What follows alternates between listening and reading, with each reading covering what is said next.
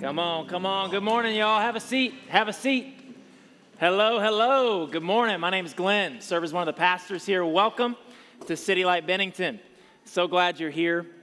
You know, today I'm thrilled because we begin a new journey as a church family. It's a new year. We're going to do a new thing. We're going to go through a new book of the Bible. If you're new here, a warm welcome to you. Our normal mode of operation is to preach and teach through books of the Bible. We start in chapter 1, we go till we're done. And among several things, we are a Bible teaching church. We believe in the full revelation and truth of God's Word. All the 66 books of the Scriptures, our Bible, it's precious to us. We cherish it. We trust it. It's living. It's active. We are dependent upon it. And in fact, by way of introduction, I want to tell you a few things about your Bible, a little Bible primer before we jump in.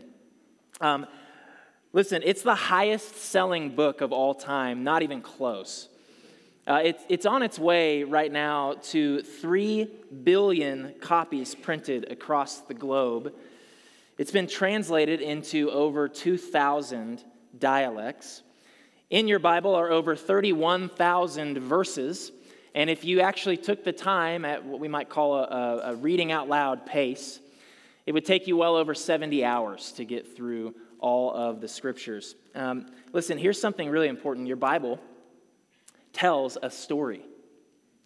From the first book to the last, there is one unified story, and it has one main character, one subject, Jesus Christ, the Messiah. God the Son, the Savior of the world, his first coming, his second coming. We are a Jesus-centered church. In fact, you can divide your Bible, if this is helpful to you, into 5 sections total. Your Old Testament, all of it, is preparation for Jesus the Savior. The Gospels, starting in the Gospel of Matthew, tell the life and ministry of Jesus. It's the manifestation of the Savior. The book of Acts is the proclamation of the Savior. The epistles, the letters that are written in the New Testament, are the explanation of the Savior. And the book of Revelation, the book about the last things, is the consummation of the Savior. It's all about Jesus, y'all. Can I get an amen? It's all about Jesus. In fact, this book, I just want to say, we have a saying, we've said it around here, I'm sure we've said it in our pulpit before. There's an old preacher, his name's Charles Spurgeon. And he said this, he said, a Bible that's falling apart usually belongs to someone who isn't. Okay?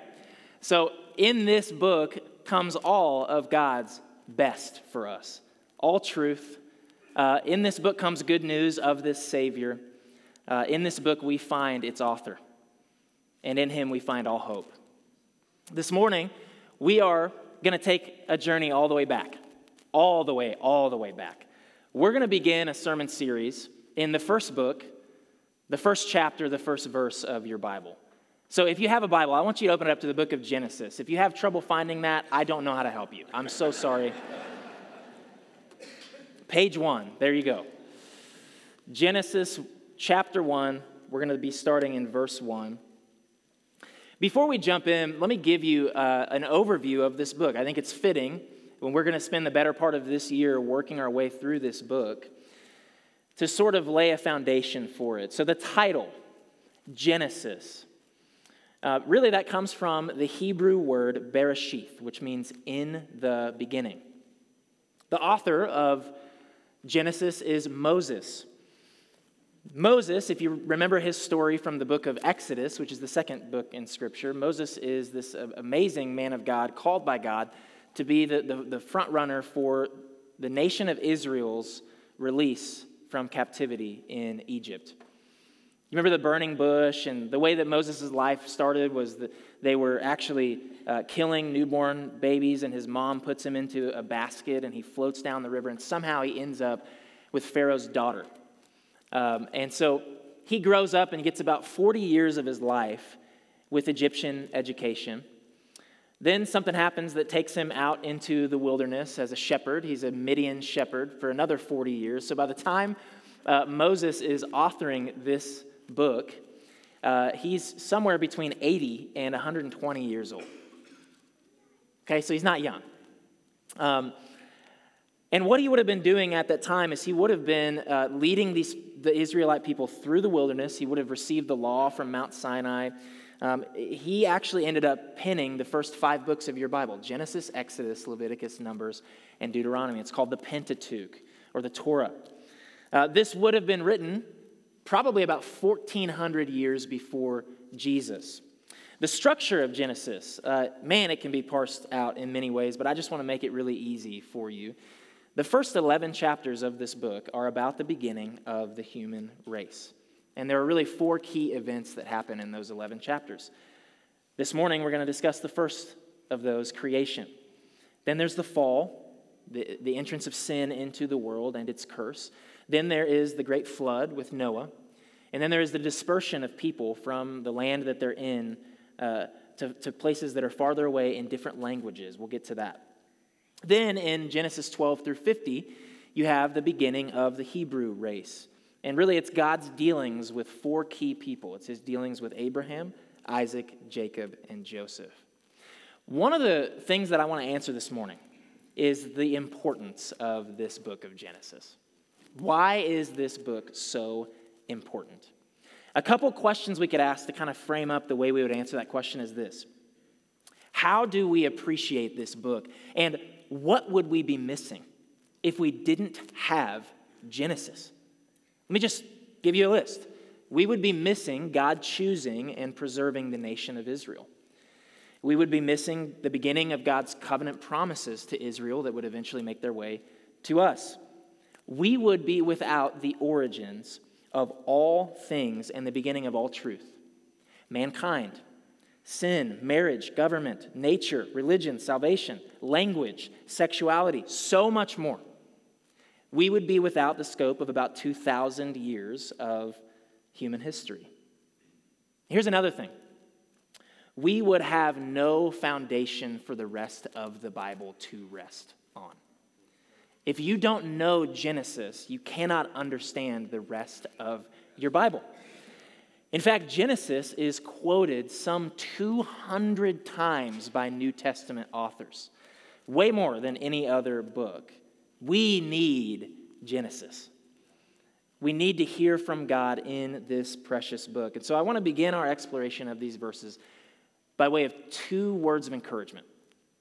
Okay, we're going to read Genesis chapter 1.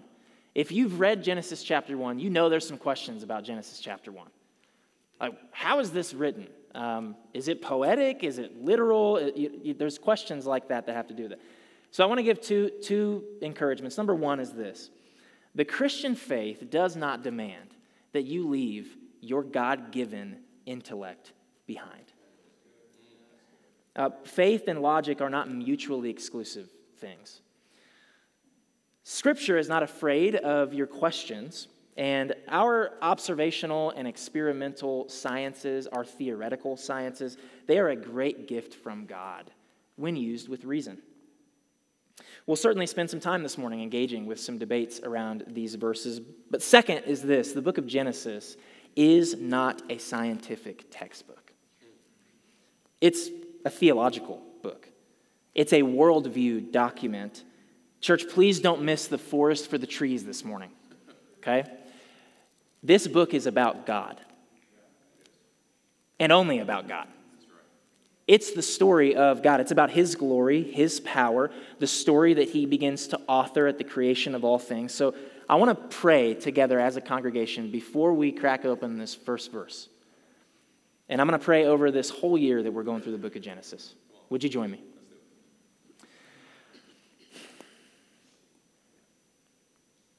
God in heaven, you are the maker and sustainer of all things. You are worthy of all blessing and honor and glory simply because you are. God, humble us before your word. Don't let us trip over one another in our seeking to understand. Help us to see in your word you, your character, your nature. Help us to understand that the same God that was, is, and will forever be. Amen. In 1925, John Scopes, this is nearly 100 years ago, 24-year-old science teacher in Tennessee, he was charged with the crime of violating the Butler Act by teaching evolution in a public school. The presiding judge opened the trial by reading the first 27 verses of Genesis chapter 1. 15 days later, the jury deliberated, and for a mere 8 minutes, that's all it took them, they found John Scopes guilty of teaching evolution. Until the mid-20th century, creation was taught in nearly every school in the United States. My goodness, that is not our present reality. In 2010, the Gallup organization reported that 16% of Americans believe that humans developed over millions of years without God's involvement. A 2011 study conducted by Penn State and published in Science magazine concluded that 60% of high school biology teachers are reluctant to teach evolution, and in doing so, they, quote, undermine the authority of established experts and legitimize creationist arguments. Dr. Henry Morris, who was the founder of the Institute for Creation Research, said this: textbooks everywhere proclaim evolution to be a fact of history which all educated people must accept, and this propaganda and pressure are extremely difficult to resist. But when one examines the actual evidence, he sees an amazingly different picture. The biblical accounts of man's creation have not been discredited at all, but simply rejected. Evolution has not been proved, but simply assumed. This is the great debate. Creation, evolution, big God, Big Bang, both. It's settled for us in this chapter, starting in verse 1. In the beginning, God created the heavens and the earth. Amen. That word created, it's a Hebrew word. It's bara. It means out of nothing. It's where we get our Latin phrase that you may have heard, ex nihilo. Now, follow along with me. There are teleological arguments for God's intelligent design. Teleology is the study of design and purpose. It's about the obvious fine-tuning and irreducible complexity of all things in creation. We have dozens of medical professionals in our church whose studies of the human body have built their faith in God. Teleological arguments are suggestions that choices by God are the most reasonable explanations for so many observations in our world, down to the most minute, tiny details. Francis Collins was the former National Institutes of Health director, and I quote him saying this: when you look from the perspective of a scientist at the universe, it looks as if it knew we humans were coming.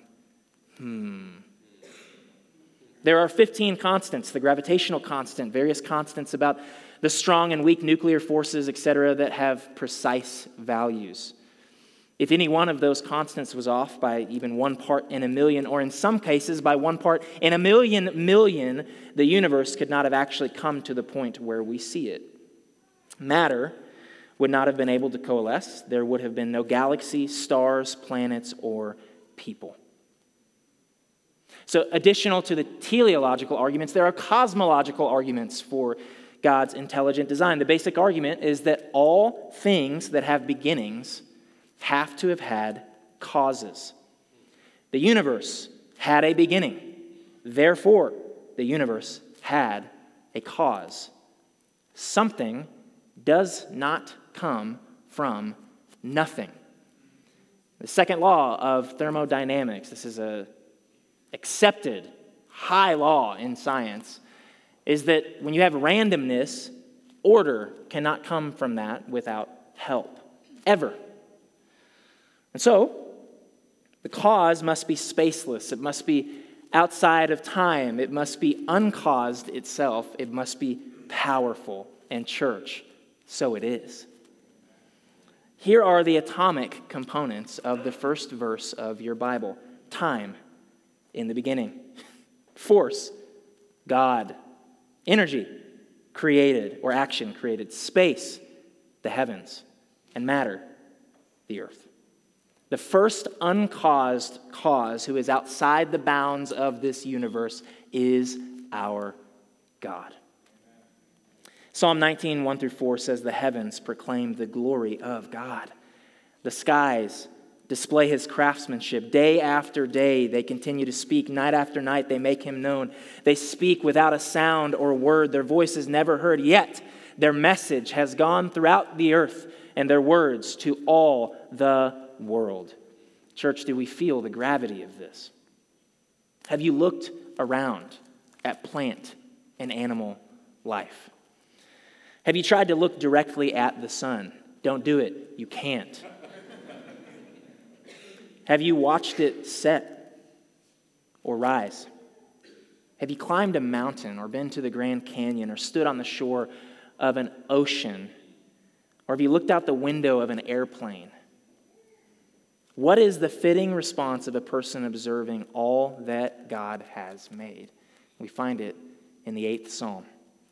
When I look at the night sky and see the work of your fingers, the moon and the stars you set in place, what are mere mortals that you should think about them? Human beings that you should care for them. Hallelujah. God be praised. So let's explore these first days of creation, starting in verse 2. The earth was formless and empty, and darkness covered the deep waters. And the Spirit of God was hovering over the surface of the waters. Then God said, "Let there be light," and there was light. And God saw that the light was good. Then he separated the light from the darkness. God called the light day, and the darkness night. And evening passed, and morning came, marking the first day. There are some things I want to get out of the way here because I think they will be helpful to equip you and us as a church to reason and defend against science or alongside science, to show that it's not mutually exclusive from our faith. There are theories that exist about how long is a day in Genesis chapter 1. Maybe you've heard that question asked before. What is the age of the earth? Is it 4.5 billion years old? Some of us have wrestled with these things. I want to offer us some perspective here. There's some theories that are prominent. The first is the gap theory. There are many sub-variations of this theory, but in general, this theory proposes that the earth is old and that there could be millions, maybe even billions of years between Genesis 1:1 and Genesis 1:2. The formless and empty state of the universe in verse 2 would give time for Satan and a third of the angels to rebel and for God to then recreate the world for man in verse 3. This is a theory that seeks to marry itself with carbon and radiometric dating and fossil records that seem to suggest an older earth. I want to offer some objections that are out there to this that would support maybe a more literal interpretation of this first chapter. Number one is how fallible the science of dating can be. To read any clock accurately, we must know where the clock was set at the beginning. None of us were there. Also, we have to be sure that the clock has ticked at the same rate from the beginning until now. And radioactive decay rates could have been greatly increased or influenced at certain points in time, for example, during a worldwide catastrophic flood. Just throwing that out there. Geologic timescales and fossil records and so forth are highly dependent on assumptions and subject to error. The same is true of observations of the greater universe. We can see a tiny fraction of all that exists, and much of what we know is theoretical. There really are out there ample reasons to believe that the estimates for the age of the earth are inaccurate. Another objection to this gap theory is the idea that if something important had occurred between Genesis 1:1 and 1:2, God might have told us so in his word, rather than leave us to speculate. And the last one is that Genesis 1:31, at the end of the chapter, says that God declared his creation to be very good. This is a statement that would be difficult to square with the theory that evil and Satan's fall happened in the gap, because Satan is a created being. So, that's number one. Number two is progressive creation. This variation of sub-theories, but in general, this theory proposes that the earth is old and that each day in Genesis 1 is not actually a literal 24-hour period. Within this framework is the day-age theory, in which day can mean something way longer. An age, an era, even millions of years, which means the days in Genesis 1 can have vast gaps between them. Some of the objections to this theory, which also appeal to a more literal interpretation of this text, include something very paramount. It's Scripture's testimony of death being a result of sin. So all the fossil records, all the death that would have had to happen before Adam and Eve sinned and the fall occurred and death entered into the world, it would undermine Paul's teachings in Romans, Paul's teachings in 1 Corinthians about the effects of sin in our world, and death being the most primary. The last is a literal biblical view, meaning just taking the text of Genesis 1 at face value, a plain reading, straightforward. This would propose that the earth is young, 6,000, maybe even 10,000 years old. And the way that people with this view would get there is they would take the genealogical record that exists in the Bible. You know the genealogical record? These are the generations portions of you, and so begat so-and-so. It's the stuff that when you cannot sleep at night, you flip open to that page, and you just get to reading, and before you know it, it's morning, right? So we can use those to trace back 6,000 years from today to Adam. And the question that this view asks is not, could God do a bunch of things over millions or billions of years, but just, what does it look like he said? Quite simply. If you just observe the text, even in our first few verses there, right after God called the light day and the darkness night, he says, and evening passed and morning came, marking the first day. The Hebrew word for day is yom. It's used more than 2,000 times in your Old Testament. It can mean something like an era or a season, but every time a numerical value is attached to it, it is a 24-hour period. Additionally, Moses, the author here, as a Hebrew, he had many other words at his disposal that he could have used to describe day, and for it not to mean a 24-hour period. Likely 8 other words that he could have used, and he didn't use them. On day 4, God further showed that these were literal days by telling us the purpose for which he created the sun, moon, and stars. And it was so that we could tell time, literal years, literal seasons, and literal days. 2 more. In Exodus chapter 20, God commanded the Israelites to work 6 days and rest on the 7th because he created in 6 days, both the same word, Hebrew yom. Furthermore, Jesus and the New Testament apostles seem to read Genesis 1 through 11 as a straightforward historical narrative. You might be able to tell just a little bit where I lean. Now, some of you, you may be well read on this subject. Some people in the room, right now, you are disciplining yourself to care about any of this at all, and that's okay. People all over the spectrum. The bottom line is this. This is an open-handed issue. It would be foolish to start a new church or go to war over the age of the earth. I just don't think that God is going to ask us on Judgment Day, were you old earth or young earth? He's just not. It's why Paul urged believers not to cause strife over things that are not detailed in God's word. We weren't there. God was. Let's continue. In verse 6, we're going to move into the second day. Then God said, let there be a space between the waters to separate the waters of the heavens from the waters of the earth. And that is what happened. Don't you just love that line? God made this space to separate the waters of the earth from the waters of the heavens. God called the space sky. And evening passed and morning came, marking the second day. It's here that we are introduced to some kind of separation of water. water on the earth, water above the sky. We get into territory of a canopy theory here, that there might be some kind of theorized greenhouse effect because there's waters up above the earth and a vapor canopy could have covered the whole earth. And God created sky or atmosphere to separate these waters. And what this would have done in this theory would have made all of the climate across the globe tropical. Keep in mind, it wasn't until Genesis chapter 6 that it rained. In Genesis chapter 2, neither wild plants nor grains were growing on the earth, for the Lord God had not yet sent rain to water the earth, and there were no people to cultivate the soil. Instead, springs came up from the ground and watered all the land.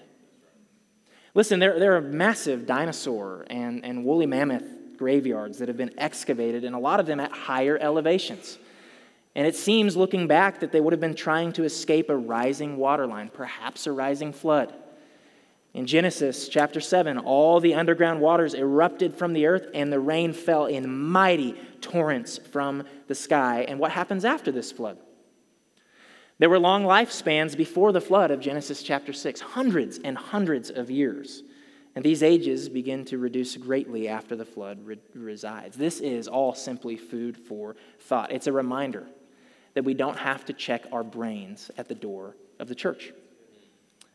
We don't have to do that. We actually, instead, can learn to defend the Christian faith in a way that's intellectually stimulating and in a way that guards and protects the authority of God's Word. I want to transition us into the last half of the chapter by asking a question this morning. I realize that what we've done so far is we've just engaged a lot of subjects. We've talked about a lot of information. We've tried to equip ourselves to think about these things in the right way. But let me just ask you, do you know this God? Do you know this God? The reason I ask is because I think it would be hard-pressed for any of us to give our lives away and surrender our lives and our will to a God that we don't really know that well. I remember doing campus ministry for years, and it felt like before a student would give their life to Christ, before a student would say, I'm going to surrender all that I am and have no known reserves before heaven, they would need to know this God. Who is he? What's he like? How did he create things? What's his attitude toward me? What does he think of me? What's his mind? And I think in Genesis chapter 1, we get some amazing, amazing, amazing pictures of who our God is. And I pray that this builds our faith. If you start in verse 9 with me, here's what it says. God said, "Let the waters beneath the sky flow together into one place so dry ground may appear." And that is what happened. God called the dry ground land and the waters seas. God saw that it was good. Then God said, "Let the land sprout with vegetation, every sort of seed-bearing plant and trees that grow seed-bearing fruit. These seeds will then produce the kinds of plants and trees from which they came." And that is what happened. The land produced vegetation, all sorts of seed-bearing plants and trees with seed-bearing fruit. Their seeds produced plants and trees of the same kind. And God saw that it was good, and evening passed and morning came, marking the third day.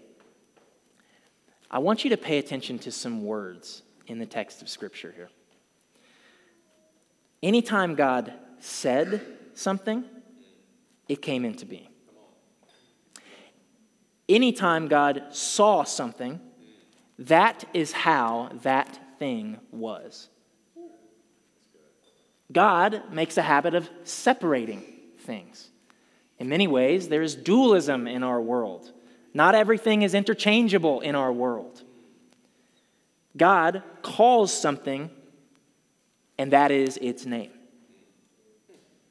My goodness. And all the way through this, over and over and over again, as soon as God says something, what does it say? And that is what happened. This is God. God is all-powerful.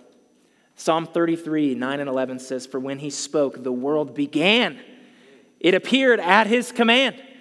The Lord frustrates the plans of the nations and thwarts all their schemes. But the Lord's plans stand firm forever. His intentions can never be shaken." God's creativity is unmatched. Look at the world around you. It's absolutely brilliant. God could have done anything. He could have only made grass and beets for us to eat. He made so much more. Jehovah Jireh. I'm going to go home and have a steak later today. It doesn't come till Genesis chapter 9, mind you. But this was all his idea. Pay attention that God is judge, and his judgment is final. You'll notice that he saw that it was good. He declares goodness. How God sees something is how it is. Psalm 119, 160. The very essence of your words is truth. All your just regulations will stand together. Church, period. There's nothing that we can do in our intellect, in our flesh, in our sin as human beings to usurp the throne of God, to redefine things that God said are true. What God says is. Our choice is to combat that or to be blessed by coming underneath it and living our lives in light of it. Verse 14, then God said, let lights appear in the sky to separate the day from the night. Let them be signs to mark the seasons, days, and years. Let these lights in the sky shine down on the earth. And that is what happened. God made two great lights, the larger one to govern the day and the smaller one to govern the night. I'm sure you can guess what those are. He also made the stars. God set these lights in the sky to light the earth, to govern the day and night, and to separate the light from the darkness. And God saw that it was good. And evening passed and morning came, marking the fourth day. You know what's awesome about this passage? This day is the first time that God introduces the sun. I think just to show how powerful he is, how ultimate of a life source he is. He's the only life source. God had things existing and vegetation and creation before there was light, before the sun and the moon ever came into being. How is that so? Don't miss this. So much of creation already existed before the sun was created on the fourth day. Entire civilizations of people have worshipped the sun. God preceded the sun. He is an all-consuming fire. He is all glory. He is all light, and in him there is no darkness at all. In our future, in Revelation chapter 21, the city has no need of sun or moon, for the glory of God illuminates the city, and the Lamb, that's Jesus, is its light. Try to wrap your mind around this greatness. He's the GOAT. Try to wrap your mind around how amazing this is. This teaches us that our God is completely, utterly independent, totally self-sufficient. He don't need nobody. Doesn't need anything. Come on. He is eternal. He never had a beginning. This is our God. Verse 20. Then God said, let the waters swarm with fish and other life. Let the skies be filled with birds of every kind. So God created great sea creatures, we'll come back to that, and every living thing that scurries and swarms in the water, and every sort of bird, each producing offspring of the same kind. And God saw that it was good. Then God blessed them, saying, be fruitful and multiply. Let the fish fill the seas, and let the birds multiply on the earth. And evening passed and morning came, marking the fifth day. This is the day that's tough for me because this is the day where God creates the scurries. In other translations, it's the creeping things that creep. Why the creeps, God? Why do we need the creeps? None of us like the creeping things. On that matter, let's just talk about this. Why mosquitoes?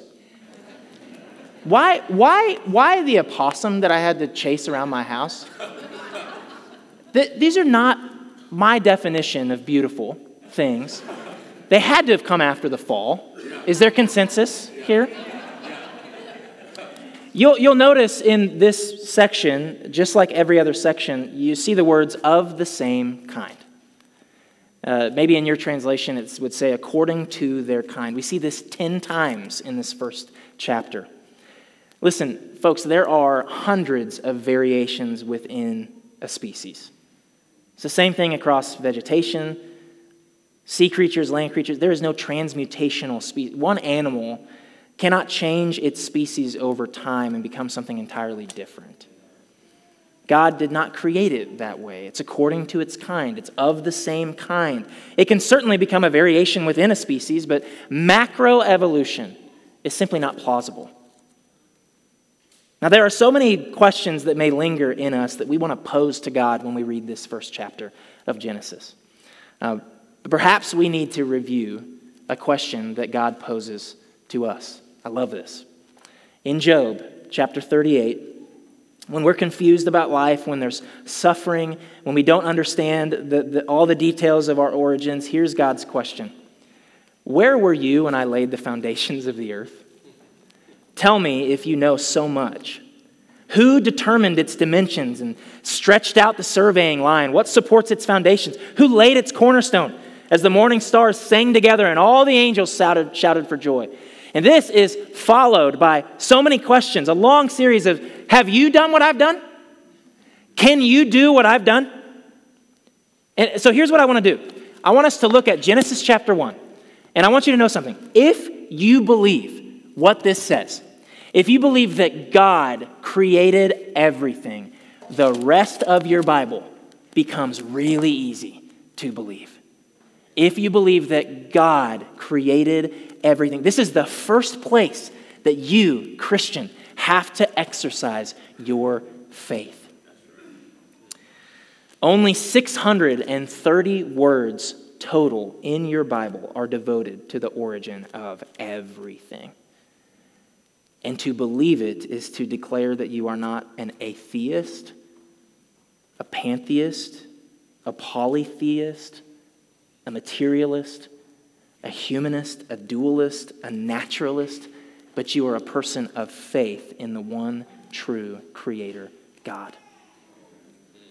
Hebrews 11:3 says, by faith we understand that the entire universe was formed at God's command, that what we now see did not come from anything that can be seen.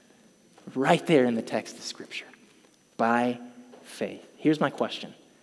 Will you trust God's eyewitness account? Everything depends on God, comes from God, will give account to God, will return to God. Nothing in your life, make a list, nothing in your life makes sense unless it begins with God. We can hypothesize, we can speculate, we can theorize. We need concrete revelation from the one who was there. What a precious gift these words are to us today. In Acts chapter 4, verse 24, man, I love this. The people of God are undergoing persecution. And there's something that they appeal to in their prayers. Here's what it says. When they heard the report, this was of persecution, all the believers lifted their voice together in prayer to God. O sovereign Lord, creator of heaven and earth, the sea, and everything in them. In the middle of their trial, in the middle of your trial, in the middle of your suffering, all you have to do is say, God, you are sovereign. You created the heavens and the earth, the sea, everything in them. That is who you are. You are able. I can trust you. It is the same God that we know today. Listen, the only honest outcome of a godless worldview is very, very dark. Bertrand Russell was a famous mathematician and philosopher, British, I believe. I want to read to you what he said about the very thing we are dealing with today from a godless point of view.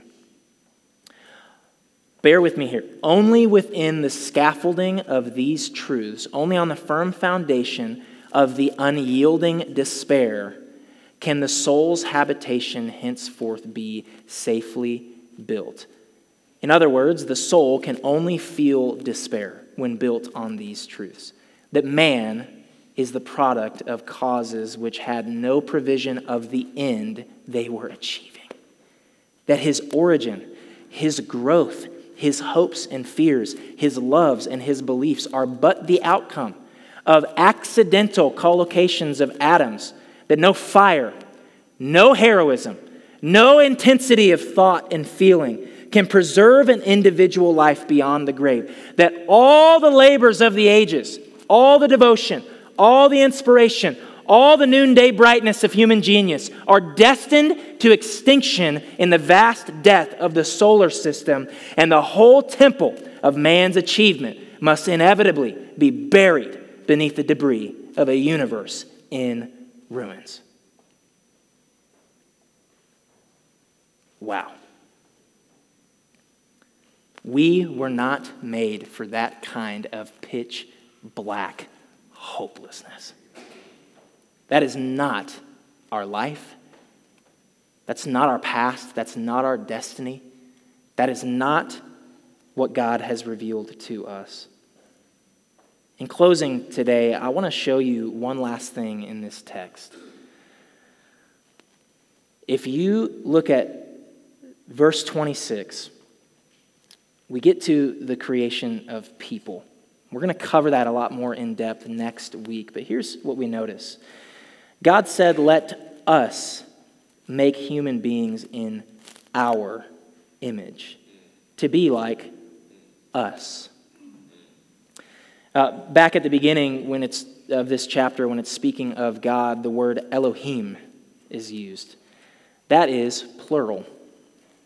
So right there in verse 2, you see God the Spirit hovering over the surface of the waters. Church, I want you to know, God the Son is there as well. Our triune God has never not existed. Colossians 1:15 through 17 says that Christ is the visible image of the invisible God. He existed before anything was created and is supreme over all creation. For through him, God created everything in the heavenly realms and on earth. He made the things we can see and the things we can't see. Thrones, kingdoms, rulers, authorities in the unseen world. Everything was created through him and for him.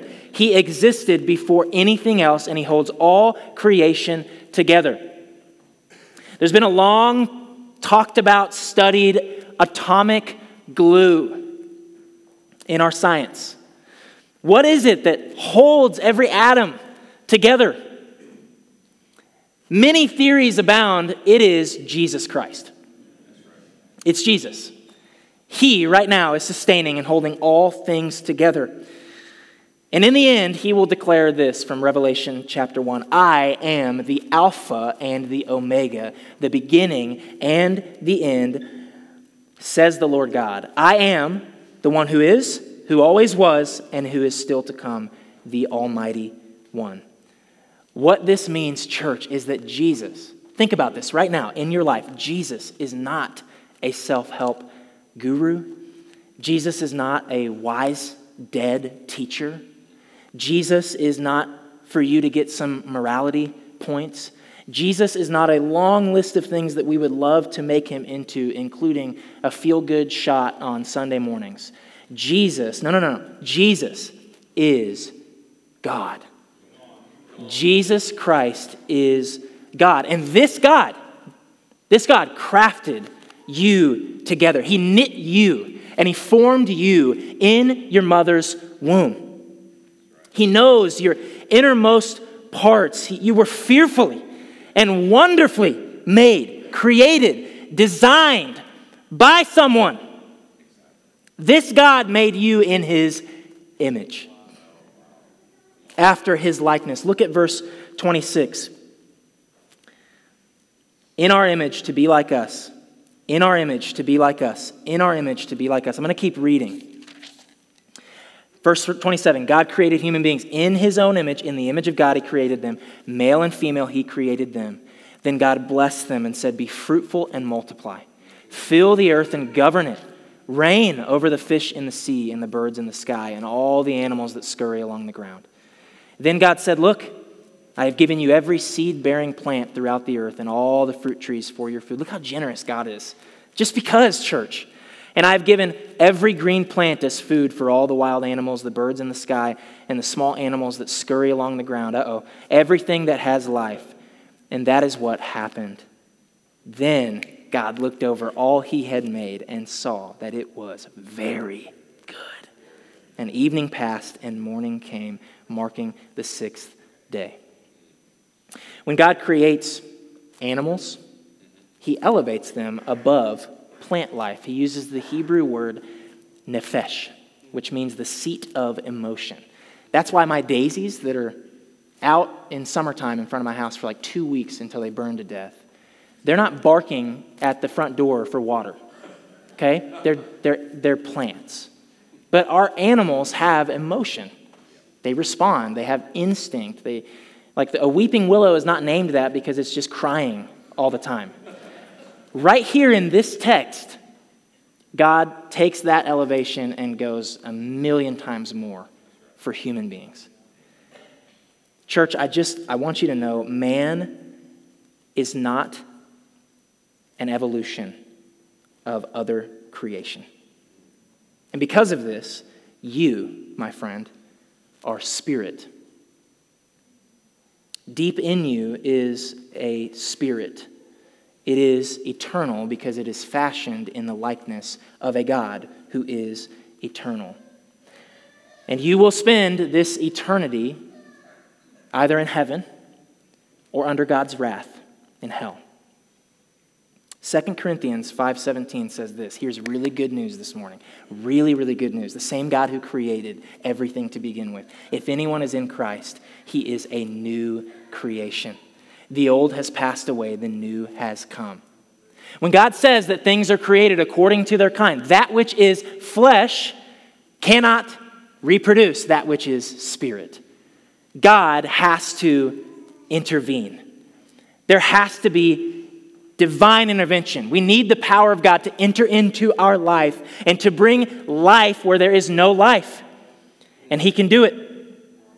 The same God that was there at the creation of all things is the same God today who brings us under conviction concerning sin, righteousness, and judgment. He's the same God who became flesh and dwelt among us. He's the same God who is that God who said, I will die for you. I'm God, and I will die for you. I will put myself in your place to pay your sin debt because I love you.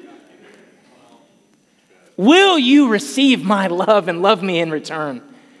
Will you know me and walk with me? Will you trust me? I have a greater vision for your life than you do.